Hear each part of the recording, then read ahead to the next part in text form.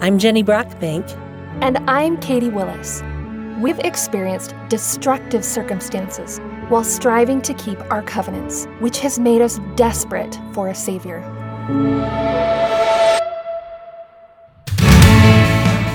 We found Christ in so many unexpected places, and we continue to search for Him.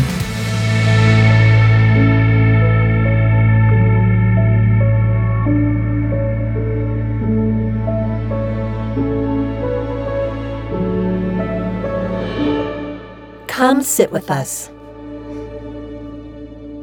Welcome to Healing in Christ Light. I'm Jenny Brockbank, and I'm here with the wonderful sunshine in human form, Katie Willis. Welcome, Katie.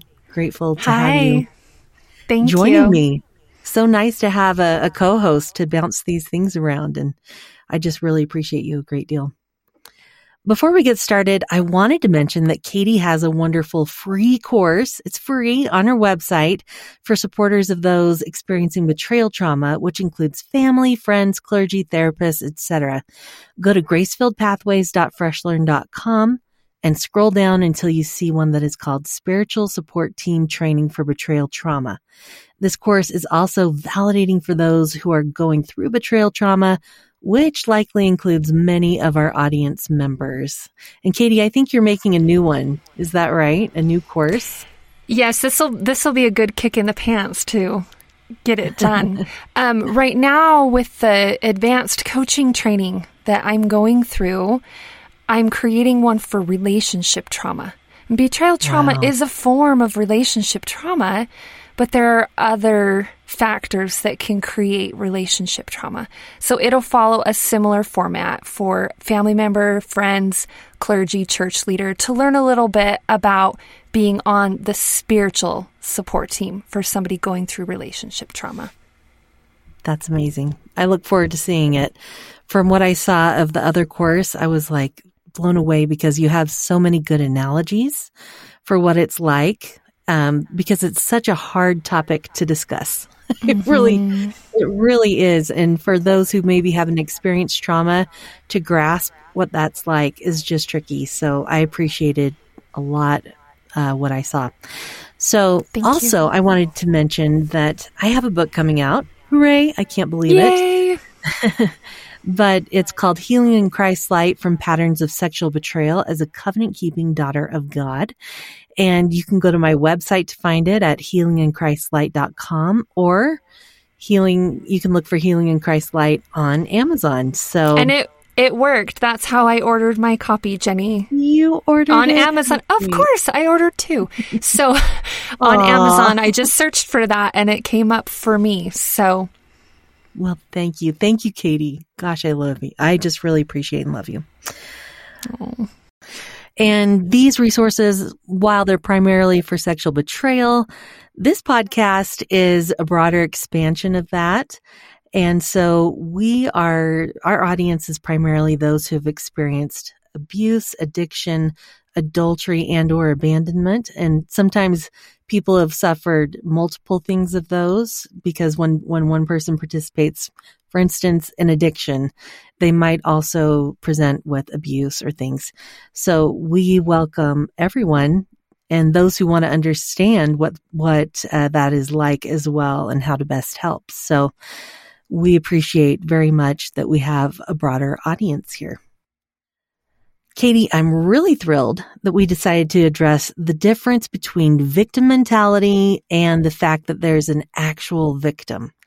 So to separate the two, I know that you've talked about how in your coaching that you've learned to call a victim a target instead. And I kind of wanted to pick your brain a bit and see why that might be helpful for some. And it's okay if people want to still use victim, but it might be validating to hear the word target as well. So what do you think about that? Yeah, if you don't mind, maybe let's define it a little, and then maybe we can discuss briefly like why that would be important to differentiate and define from the perspective of somebody who is the target, and then maybe from the perspective of someone who is trying to support the target. Great. So I was at the time, I just realized we never told listeners my story, but part of my story includes betrayal trauma. If you haven't found, me other places before this podcast. And when I was going through group and private therapy, I remember when our therapist used the word victim, and it just made me cringe. I hated it because at that point, I was trying so hard to make changes and accept what had happened and that this was part of my story, but not wallow in it. So when she used the word victim, I cringed. And I feel like we can have certain connotations about these words that maybe listeners are like, yeah, that word victim creates a mental picture of somebody who's just sitting around and enjoying the fact that they've been through hard things and, that they're going through an experience where they've been shoved down and enjoying that. Yeah. So when enjoying yeah, go ahead. I kind of wonder too if some people, I find for me when I get into victim mentality, right, sometimes I cannot get out of it. It's like I'm not necessarily enjoying it, but I am stuck, right, and don't see a way out. I don't see my options. If that makes sense. And it makes so much sense because for me, having lived through it and then also having worked with students and clients through it, it's a trauma response when we get caught in that victim, sometimes when we're caught in that victimhood. So you're right. I mentioned to you the training that I'm going through, they've encouraged us to use the word target rather than victim. And for me, I'm like, oh, that creates a different mental picture. And also, rather than victim, to use the word victimized as well, or victimhood.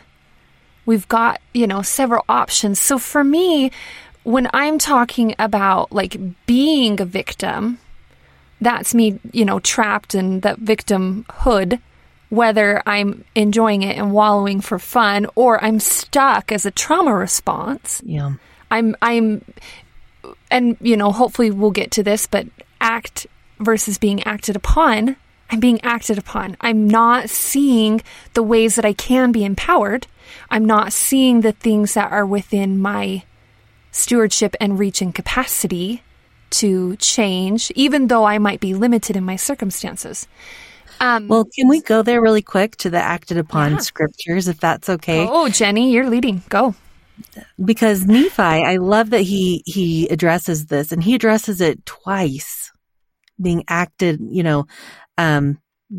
upon, that we can act instead of being acted upon. So I thought I would read those two scriptures because this was important to Nephi for some reason, that we feel righteous empowerment to make different choices. And so the first is 2 Nephi 2:14. It says, for there is a God, and he hath created all things, both the heavens and the earth, and all things that in them are, both things to act and things to be acted upon. And then 2 Nephi 2:26 says, and because that they are redeemed from the fall, they have become free forever, knowing good from evil, to act for themselves and not to be acted upon. And so there's a little more to those scriptures, but that's the basic of it. And that I think we learned from Nephi, like you pointed out recently, was that Nephi did choose to at one point be separated from his brethren. He did choose. It's like his father had died. He was kind of holding the family together. And then at some point he was like, and now it's not safe. And we have to be separated from our brothers, and gosh, what a hard decision that must have been, but also righteous empowerment because they had greater safety. Right. And he had the power to act by making that choice. Yeah. And Jenny, I think, the other half is we need to hold space for ourselves when it's us, or hold space for others, that individuals can be victimized through other people's choices, their use of agency that impacts. especially when we're targets of patterns of destructive behavior, there needs to be space to also acknowledge that, other side of the coin. It's both. We don't want to sit in victimhood. We want to be empowered. We want to act rather than being acted upon. And when we have been victimized, when we are the target, especially ongoing destructive patterns, there's something there that's damaging. It does impact us. And so I think there's danger if we swing to one or the other and don't acknowledge the both. Right. So swinging too far one way would probably be, like you had brought up, toxic positivity previously in a conversation we had. Sorry. But toxic positivity or spiritual bypassing, would you like to address that for us and kind of explain what that might look like? Yeah. And Jenny, if I'm remembering right, once you said something to me that I'm like, oh, she nailed it. But you talked about how we can turn to patterns of behavior that can be addictive. We can do the same thing with our Bible, or our Book of Mormon in hand. We can use our spirituality to just bypass our humanity, rather than here's a thought. I recently got to share with people who aren't of my faith, most of them not even Christian, that one definition of temple, it's a place where heaven and earth meet. Oh, and beautiful. To me, I feel like the ascension and the personal journey that I'm on and others around me are on as well to become like our heavenly parents, it requires my humanity. It requires me to have a physical body. It requires me to live in this fallen world where we can hurt each other and where we do get sick and where we're experiencing all of these hardships and difficult parts of this part of our eternal journey while we're here in mortality. And so we can use it as an unhealthy coping strategy, whether we ourselves are the target and we're just trying to jump to trying to act. I'm all better now. Without acknowledging. Yeah, like I have Jesus and he makes everything all better and I can have hope because of him and I can have joy. Like, yeah, all of that's true. And there's an and. And right now I hurt. Mm-hmm. Right now I'm not sure what my future will look like. I've been devastated. Like it's both. We don't want to, again, swing to the other end and be in despair. But we really can't shortcut the work that needs to be done. I've really appreciated in my training right now, they've taught us that part of healing from relationship trauma is the target telling their story. Ooh, yeah. And as an advanced coach, they're cautioning us that at certain points in the client's journey, it may not be helpful for them to rehash the same parts of their story that they've already told, maybe similar to what you were saying at the beginning, Jenny, that we don't want to encourage people to be stuck in their victimhood. Right. But if the target does not have safe spaces to tell their story, they cannot heal.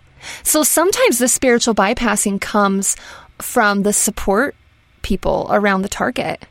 Yeah. Because sometimes, I don't know about you, Jenny, and I'm laughing, like you've heard my ugly, ugly parts of my, story as we've been friends for years and Marco Polo and text and audio messages, and not everybody can hold it to the depths of what I feel like we've been able to hold for each other, Jenny. But sometimes it can be intense and messy, and sometimes we're at a point in telling our story that we're angry now. Or we're at a point in our story where there's a lot of grief. And sometimes as a support person, we might want to rush to what we think is the answer. I'm like telling all these half sentences, but here's what just popped in my head. Think about one of the covenants that we make at baptism, I don't feel like we talk as much about because it's not in the sacrament prayer. But in Mosiah chapter 18, as Alma was baptizing the people, he taught them that they are to mourn with those who mourn and comfort those who stand in need of comfort. And I think sometimes we want to rush to that comfort part because that's more comfortable for us than it is to sit in dark places with people and mourn with them while they need to mourn. But again, if we don't find those spaces, if we're the target, and if we don't provide those spaces for the target, they won't be able to heal. Definitely. Spiritual bypass is not helpful because it does not lead to true healing. Again, it's that place where heaven and earth meets. We have to hit the humanity in order to have that ascension up and out. Yeah, what thoughts do you have? Well, as you're talking, I'm just sitting here thinking, one, how beautiful that was, and two, how well said that was. And I just remember for me, having been victimized, and it is tricky because so often what we're going through, it's not like we can express play by play what happened, especially if it's something like emotional abuse. Totally. Because it's like secretive. It's hard to figure out. But any kind of abuse that people go through, I feel like we often lack language for. And one of the critical things that I have found is that I really need language to explain what happened for whatever situation I've got going. And then it helps with my healing, because it's like, if I can't even describe it, maybe it was too traumatic and maybe there's a freeze or something. If I can't describe it, I'm going to have a hard time healing from it. Right. And so I love what you're talking about with safe spaces. I feel like that is one of the critical things that I need in order to heal, is to be able to say what happened, and explain it and have somebody understand that somewhat, and to make sure if they're understanding, then I explained it well, if that makes sense. Oh, hey, and can I hit on that? Yeah. And what do we do if we have explained it well and they still don't understand? Oh. What is that like when you have to hold yourself and go to God for confirmation and validation? Yeah. I will say, go ahead. Yeah. No, sorry. It's so painful, truly, when I've done all I can and tried to explain and it's shoved aside, or they didn't understand, or it looks like maybe I'm overreacting to something when really it's something that needs to be held, and then I can heal from it. That makes sense. So for me, I feel like it's just a critical piece. So before we move on to, figuring out how are we righteously empowered, I think that is part of it. And some of my most beautiful healing and validation have come from God. So I love that you brought that up as well, because I have gone to him even recently and said, do you see this? Do you see how bad this is? Do you see how much this hurts? And to have him respond with gentleness and to hold me in a way and to say, I see, I love you. I know that this is hard. I'm here with you. And he's not sitting there trying to fix it. He is mourning with me, Right. And there are times when I think he's like, it's time to move on, but until I have received enough healing, he is such a good God to just sit with me and to mourn with me in that, and to help me then look at ways that I can become righteously empowered. Yeah. Can I add a thought to that, Jenny? Please. For trauma survivors, that can be really challenging when we have been in relationships and in environments where one of our big takeaways is we don't feel like we can trust ourselves or our ability to be connected with God and to hear answers. So I just want to offer validation if there's any listeners that are like, Jenny, what you just described is melt worthy, and I don't relate to that. And so maybe just coming back around again to why it is so critical that we can hold safe space for targets who have been victimized, because it is not always easy for them to trust that they have that direct relationship to be validated by God.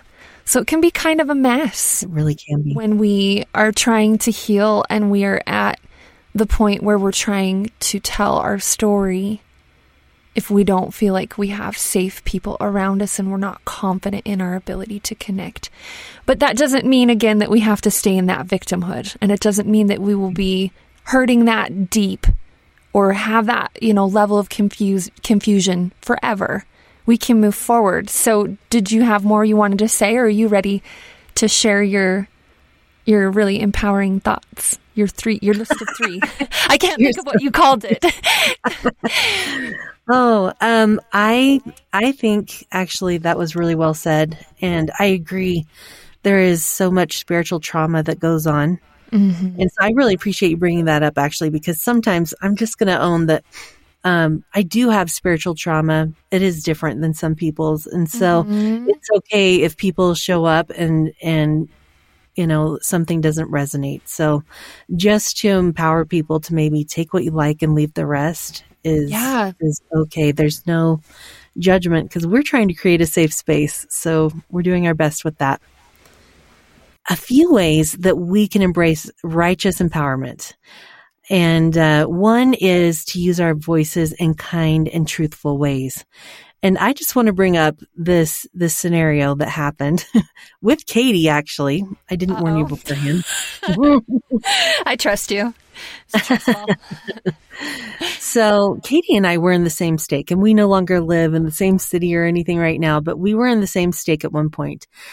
And I remember I had been to speak with my bishop, and because I had made a discovery about sexual acting out behavior, and I was in so much trauma.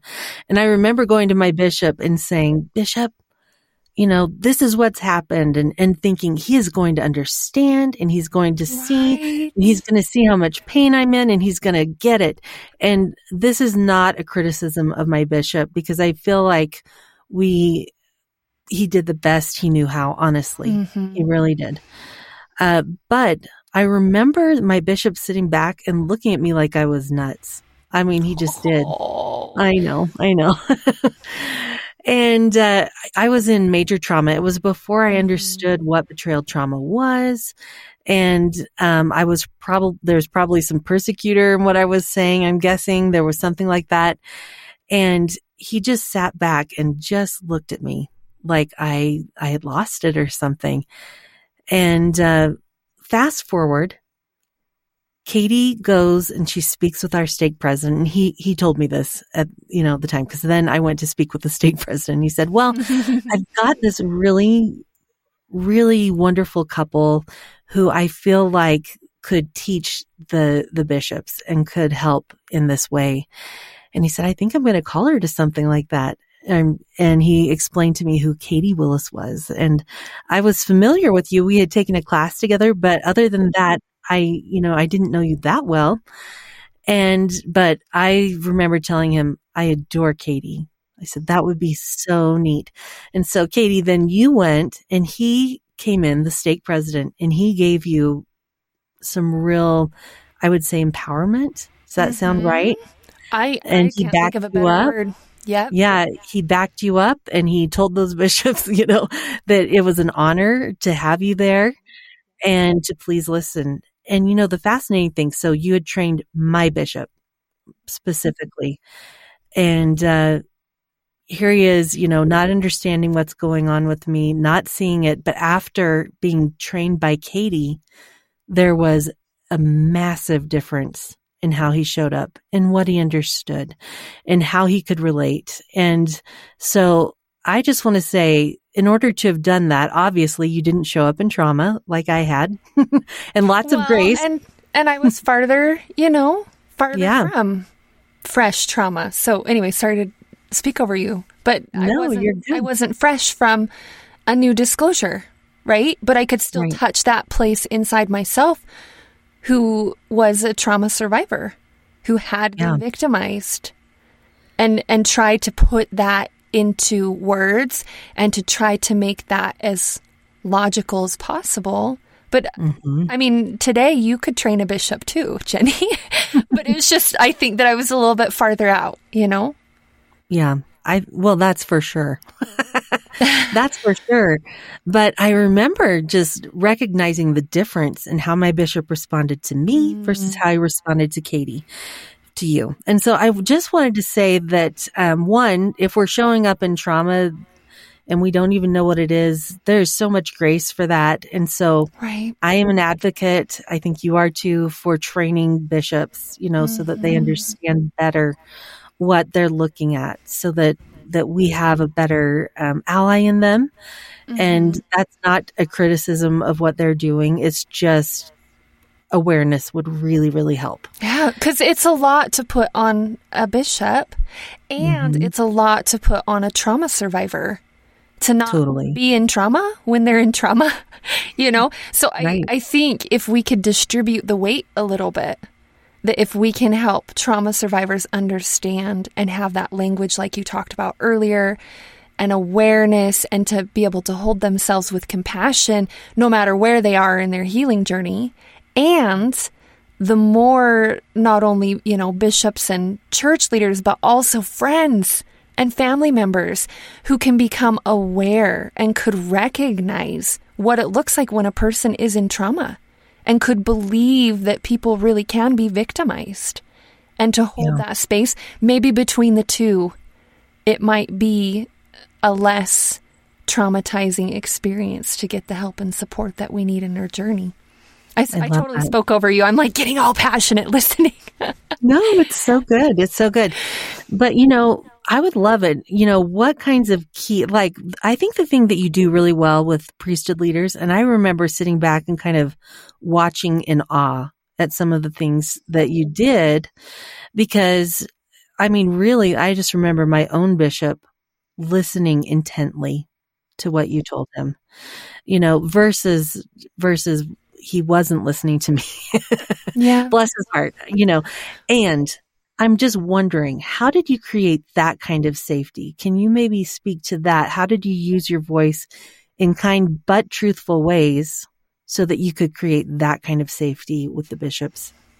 Well, first off, I need to acknowledge it wasn't all me. I really do believe there was something in that our stake president was open to that and was encouraging that. And for some people, unfortunately, even if somebody shows up and says all of the right things and is very clear and very calm, they might be uncomfortable, again, to acknowledge, and might be more comfortable with that spiritual bypassing and toxic positivity. They may not have the emotional maturity required to sit in the discomfort of something like this. So I feel like having a stake president who was like, hey, this is what we're doing, helped a lot.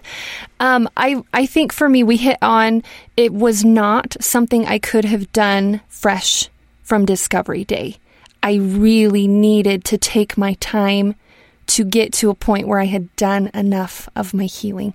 I hope that we'll deep dive more as we've bounced future episodes off of each other. I think there's too much to just say in like a 30-second answer. But I feel like for me, part of it is maybe innate a little bit to spiritual gifts maybe that I have, or tendencies that I have. But I do believe there are parts of what I've done in those types of settings that we can pass on to people. So basically just being aware of myself and where my limits are. And as I'm keeping an eye on my own, you know, trauma, to make sure that I'm not going too deep or answering questions in a way that, you know, it's triggering or whatever. I'm keeping an eye there, but I'm also keeping an eye on the other person or the people in the group, to be able to just observe, like I'm watching their facial expressions and I'm watching kind of their countenances, and doing my best, if at all possible, to monitor for signs of like, are they getting overwhelmed? Do we need to maybe pause and maybe I say, you know, it seems like maybe we've got some questions on this. Is that right?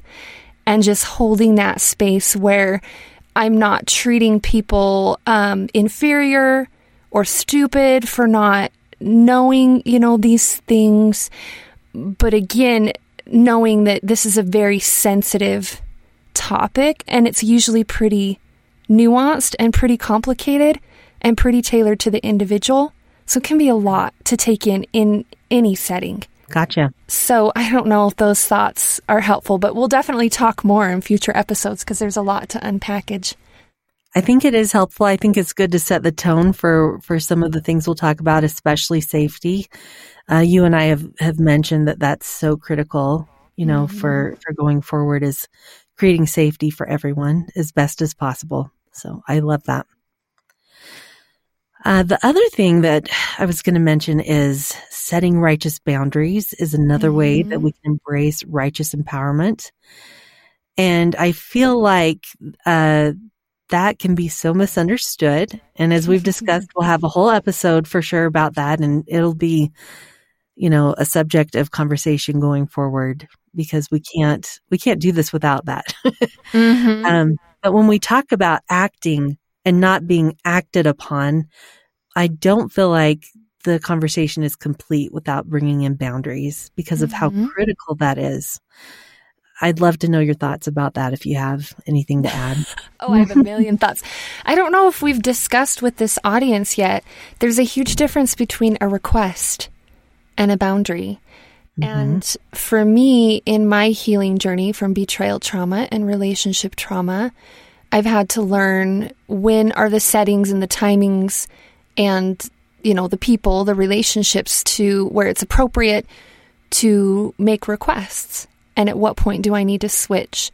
So the way I would define a request is me asking somebody if they can do something or change up something.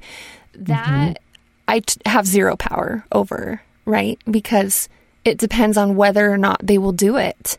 Right. And depending on how intense the situation is, often they're like, nope, if it's really intense. Versus a boundary is me stating what actions I will take, what I will and I will not do. And I have full control over that.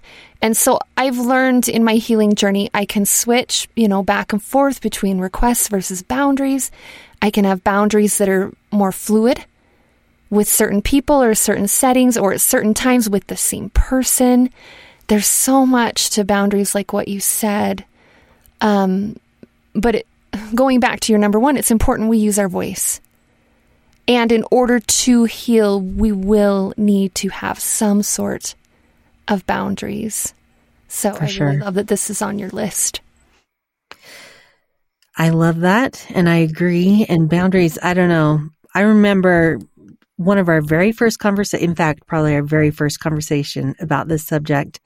And I was feeling so stuck. So I was in this victim place because I was like, I was looking at my covenants like they were more like jailers, I was really, really stuck to where, and you were saying, well, boundaries. And I was like, well, I don't think that's righteous. But, come to find out, they really are a righteous principle that God uses. And, we'll go over that more. I did, in case anybody wants to read it, I do have a great way of implementing boundaries, I think, at least for me. Yeah, it's fabulous. Implementing boundaries that I learned from the Garden of Eden. So you can go to my website to learn about that. It's called Boundaries from the Garden. And we'll for sure talk about boundaries more and discuss that process as well. Can I just recap what I feel like I heard you say? That's so cool. That boundaries can be our ticket out of victimhood. For sure. Boundaries can give us the capacity to act rather than continue to be acted upon. That is so cool. I have never thought of it that way. That's really cool, Jenny. For me, that absolutely was what I needed. I had to have an option because if not, it was just like, well, I'm stuck in this really destructive relationship. And because I have made these covenants, I just kind of have to put up with it. And I need to be as forgiving, and not understanding at the time that forgiveness was different than just allowing something to happen. It's like, right. We can forgive. I could forgive, And I actually was very good at forgiving. Mm-hmm. Probably a little too good at just being like, I forgive you, a little bit of spiritual bypassing going on there to where there wasn't any accountability with it. So yeah, I love that. The last one that I've got is finding purpose in the pain.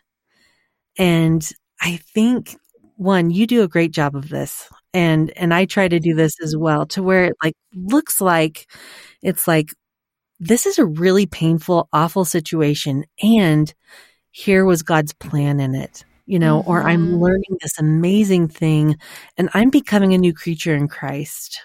Or this is the beautiful fruit that comes from this pain. And when I can look at it that way, I feel a lot more like a victor than a victim, if that makes sense. Yes.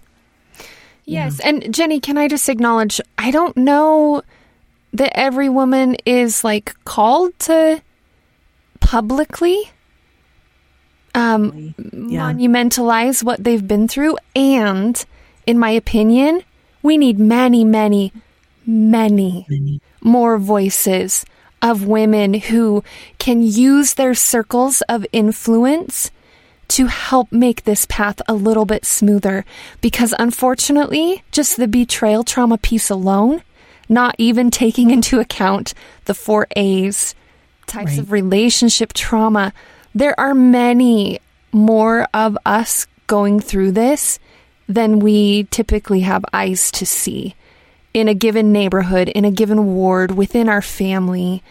And so for those of us who feel called, and for those of us who are at a point in our healing where we can reach beyond just ourselves, God uses the willing. And so when we tell him like, hey, I am interested in helping other women, he'll show us how. And we don't have to always lose our cloak of anonymity. There are so many things we can do. And then I've found, I didn't set out to help pave the way for others with this in mind, but I had no clue how much it would help me to continue to heal. Right. And so what we send out, it comes back to us. And sometimes that's how we heal, is by turning and grabbing the next woman's hand and offering her our hand. And it heals a little place inside of us too. You just described step 12 of the 12 steps in a really beautiful way. Yeah, really you did. So yeah, that is empowering. And like you're saying, it's like, in fact, as we've been preparing for this podcast, that has been a major factor for us, is that we both still need to heal. We both still have these spots that are unhealed that we want the Savior to shine his light on, And so, yes, we're hoping that other people for sure, can learn and can heal with us. But really, at least for me, it's like, I'm here to heal too. I'm not better than anyone else. I'm not saying I'm completely better and you should follow my footsteps. It's like, I'm with you. We're linking arms. We're finding the Savior. Yeah. Ditto, Jenny. So somebody who did this really well was Joseph in Egypt, and the Lord helped him with this, I think. It was like every tragedy he had was turned to gold or something. He had the Midas touch for that. It was really amazing. He's in prison, and that is how he becomes second in command to the Pharaoh. Like, Joseph was blessed and prospered that way. But he had this vision where he could find purpose in pain. And we know this because of a scripture from Genesis 45:5 says, "Now therefore be not grieved nor angry with yourselves that ye sold me hither, for God did send me before you to preserve life." It's like he understood this is the purpose, And I do want to say, I think Joseph, because we bring in how positive that might sound and things, but Joseph had a really long journey. We do not know what that looked like, in order to forgive his brothers. And he went to extreme lengths to test them and to try them. So I'm kind of more of the opinion that it was like he had this mighty change of heart, but it wasn't always that he was always so, oh, I'm so grateful they sold me into slavery. You know, it was probably a process. And the process is we don't want to skip the process because that is what changes us. That is where the richness is found, where the depth is found, where the Savior is. And I think I have felt the Savior be really grateful to me when I've been willing to not skip over that rich goodness. And he has blessed me in ways in that then I can relate better with other people. Mm-hmm. I'm less shameless. I'm more one of everyone, you know, to where I can acknowledge better my humanity and be okay with that, and to be okay that somebody else is struggling and to be able to mourn with them better. So it is this beautiful process of changing. Do you have more thoughts about that one? Oh, I just love that you pointed out so many of those details. And just to reiterate again, that process, the process is so important. And we can't become who God intends us to become without going through these processes that shape us and refine us. And I don't know about you, but so often as I look back at the heart of that is being able to relate better to others, like you said. That has been such a huge piece for me in my personal journey. So I just love that. I think that's such a beautiful example. And I'll find this so we can put it in the show notes. But it talks about how the Lord was with Joseph. Right. And we talked before we hit record, like, that's so critical. When we journey with the Lord, even though we are going through hard things and we've been victimized and we're the target, when the Lord is with us, he turns beauty for ashes in Isaiah. Yeah. That because of him, the things that we go through have purpose and meaning, and we can come out the other end a better person. And others around us benefit from the wisdom that we have paid that price to gain. For sure. And I love that you bring in the Lord into it, because we can develop a relationship with him that wasn't even possible before. Yes. Really, that is part of the journey. You know, that is one of the blessings of compensation, and that is purpose in the pain, is to develop, at least for me, like that is a price worth paying in a lot of ways. I don't always think that in the moment, but that's what I was just about to say. I don't know, Jenny, but I think for me, like, if I zoom out, that is an overall price that I'm willing to pay. But man, in some of my darkest moments, it's been like, this is crazy. For sure. It can be hard to keep that, aerial view. But over time, yes, I would agree. Averaging out my days. Averaging out. There we go. I love that. Yeah, I wanted to share with the listeners the epilogue that I wrote for my book. I wrote my book originally. Boy, my marriage was struggling, but it was intact, and my epilogue will paint a different picture. So it's interesting because things did change pretty rapidly. And pretty devastating, some of the things. And I've also found purpose in the pain, which I think comes across. So I'll read this. It's short. It says, I am a believer in fairy tales. Happily ever afters are definitely my thing. And I also believe that if current circumstances are less than ideal, our stories must not be finished yet. I am living in an unfinished story right now, and I'm not yet sure how it will end. I can say that my current circumstances are more of a nightmare variety. My soul feels crushed, and I find myself relating to the Lord of the Vineyard from Jacob 5 as I ask, what more could I have done?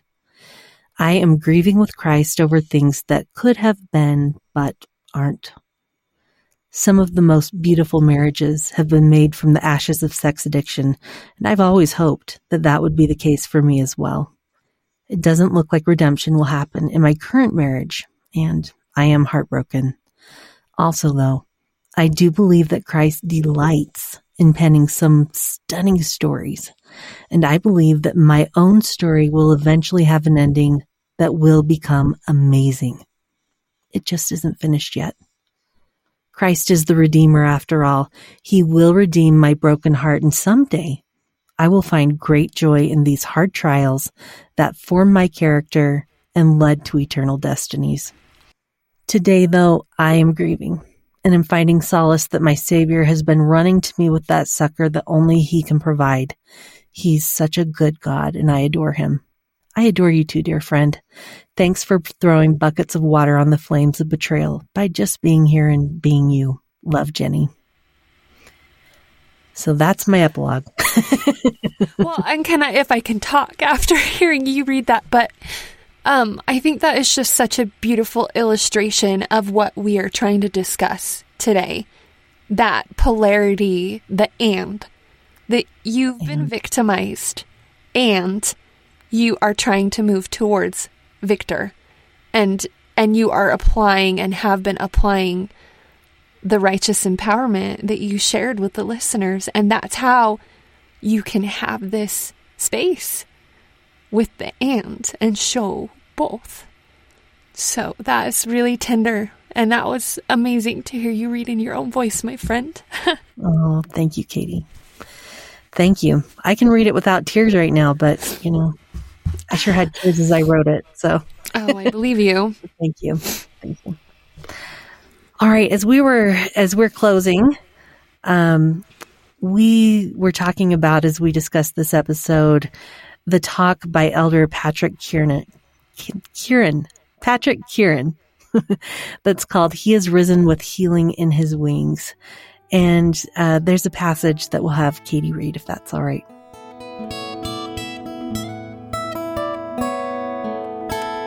He says, quote, "Perhaps some of you, however, consider the accounts of survivors, and your soul cries out that you are living a survival story right now as a victim of abuse, neglect, bullying, domestic violence, or any suffering of this kind.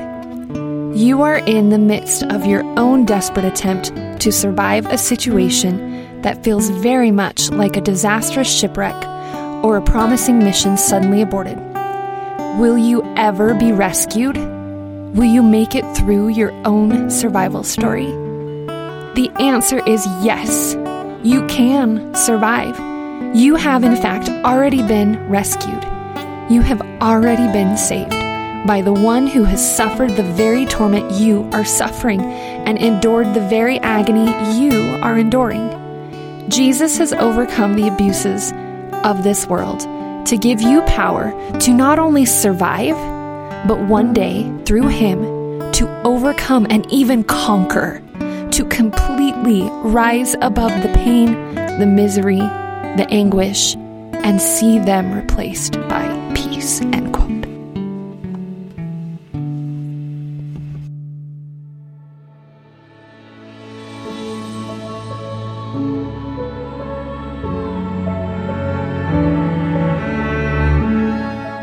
You can find Jenny at healingandchristlight.com. You can find Katie at gracefilledpathways.freshlearn.com. We're both on Instagram and Facebook too. Thanks for exploring Christ's light with us.